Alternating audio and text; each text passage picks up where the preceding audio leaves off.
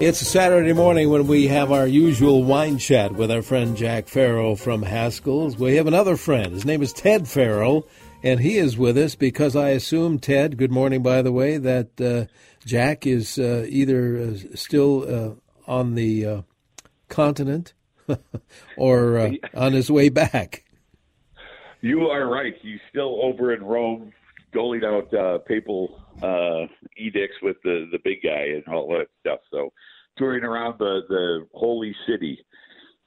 Not you spent a little time up in Tuscany, but you spent the rest of the time in Rome. So you got the JV today, Denny. JV, well, yeah. I feel sorry for your dad, Jack. He just never gets out, you know. He just he's always ensconced in his office or home. But just a shut-in. Regular old-fashioned shut-in he is. Yeah, well, always leads an interesting life as well. What do you think we should talk about today, Ted?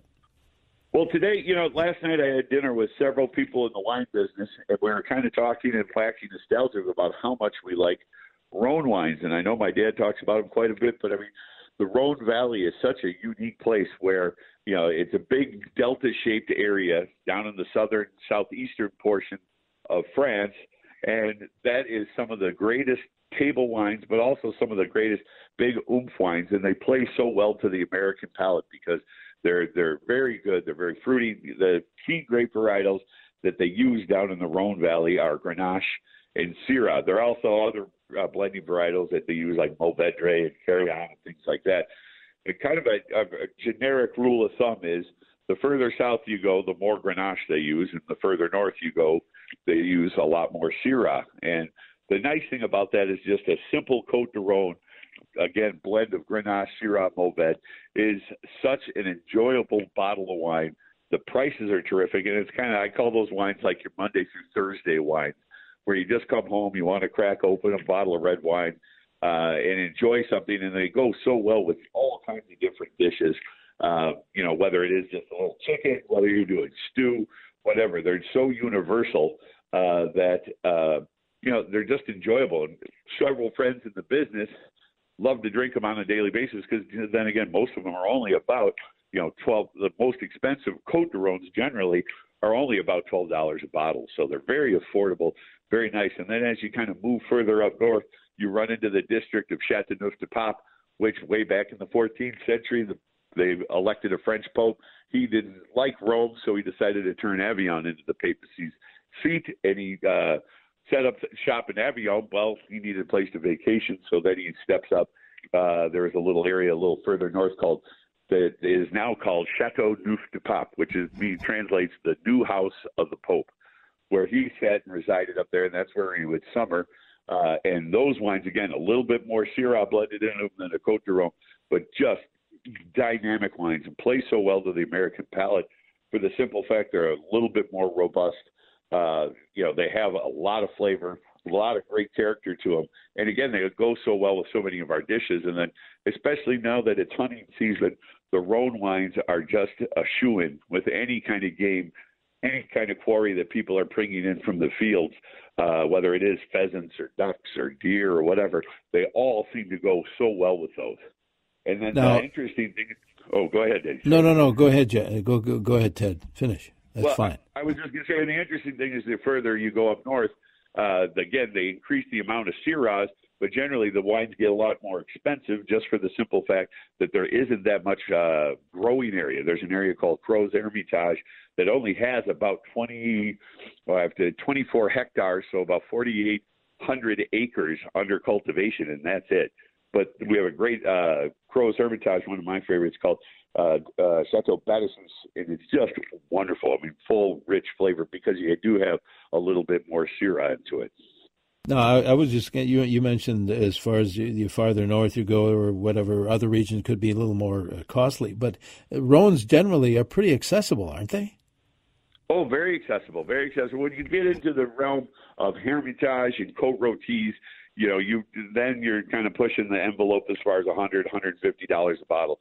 But, some Chateauneufs now, well, they've gone up in price. Range, they started in around the mid-20s, and then they obviously, depending on the producer and the rating, can skyrocket and jump up into the $100 a bottle.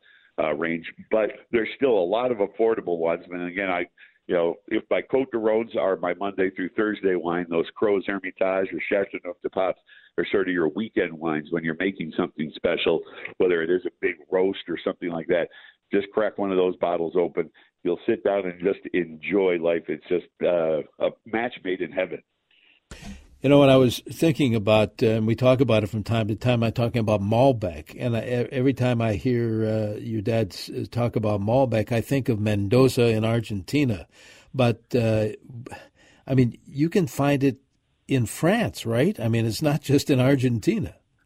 Well, that's where it came from. That came from the southwest portion of France over by Toulouse in the area of Cahors where they grow Malbec.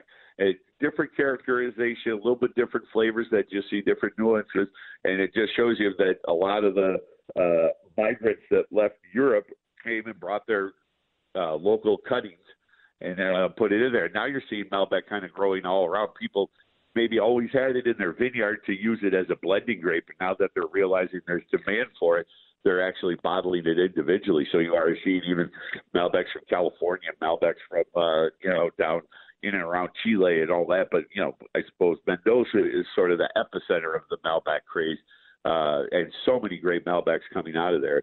And again, that's a wine that is very full, very rich, and it holds up to all that kind of gamey things. A great fall wine to have, whether you're, just grilling burgers and steaks or whatnot. Malbecs are terrific. My favorite always has been Aguari Bay, which is a great one. It's only about $10 a bottle. And it's just a great go-to one. And it's sort of it's an Argentinian wine made with a little French flair because the Rothschild family owns it. But then we've recently got in this Diamantes de los Andes, which they have a cab blend. They also do a Malbec. Very full, very rich wines, really approachable, wonderful, wonderful wines, especially if you're doing some grilling. And we always say in the Haskell circles that Malbec goes so brilliantly with barbecued ribs, just because there's that sweetness on the barbecued meat, and then that Malbec just marries perfectly with that. Oh, yeah, we've talked about that from time to time. And I was going to ask you, as far as an alternative, because I agree that in fact, I'm looking at the forecast, Ted, and it's going to be 81 today. I think it may be another day for grilling.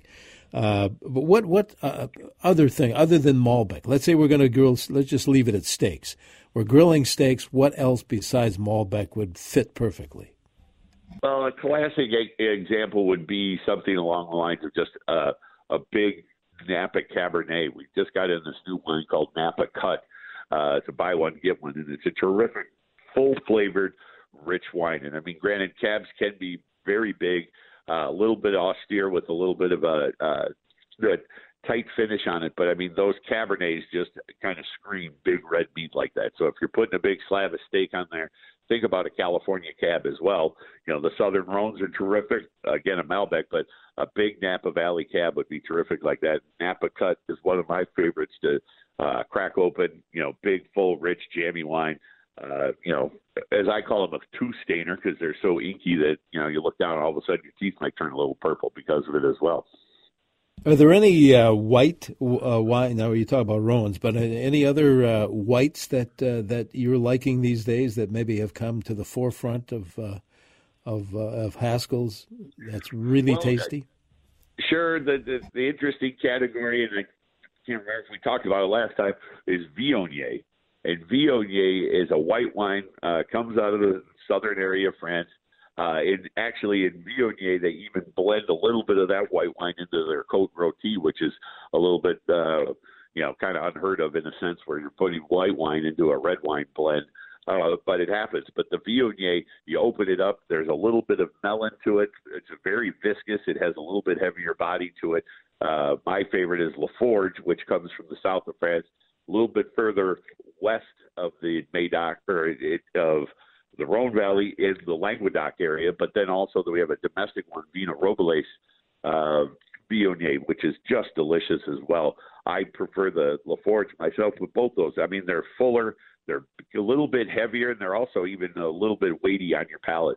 So that is a perfect little fall wine to start your barbecue grilling season out, or if you're just having some wine as you grill, the Viognier is a fun thing to have.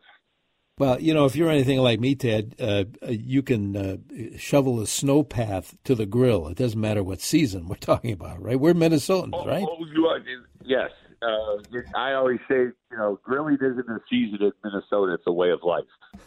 I've Perfect. taken photos of that little path out to the barbecue, and it's only 4 o'clock in January, and it's jet black out. And the only thing you see, the only light illuminating are the coals. So, you got to get out there and do it anyways. I mean, just embrace it. I'm sure my neighbors are wondering, what's that guy doing out there with a flashlight in the grill, like that. Before we go, I want to talk certainly about the sale going on at Haskell's, but are we still doing them a little late to the party as far as the 6 for $60, or can I still do that? Well, the last one we did expire about a week ago. But if you come in and ask, I'm sure somebody can put something together and get it ready for you. We're always willing to keep those going without a doubt, because it was a fall 6 for $60 where we did a Viognier, some Chardonnay. We also had some heavier wines in there, some a little bit bigger, more robust wines that will be perfect to get you ready for the fall. And like I said, during the fall, you kind of have to change your wine wardrobe where you get into those heavier wines. And right now, the Haskell's Fall Wine Sale's going on. The perfect time to outfit your cellar for all this fall things. There's thousands of wines on sale, also spirits, beers, seltzers, all the things that are going on. And it's going on now through the end of the month in all of our 11 locations all throughout the metro area. So there's always opportunity to come in and grab a little bit of something from Haskell's and get you ready for all this fall type of weather. And all sorts of locations too, right? You are correct. We have a Haskell's in downtown Minneapolis.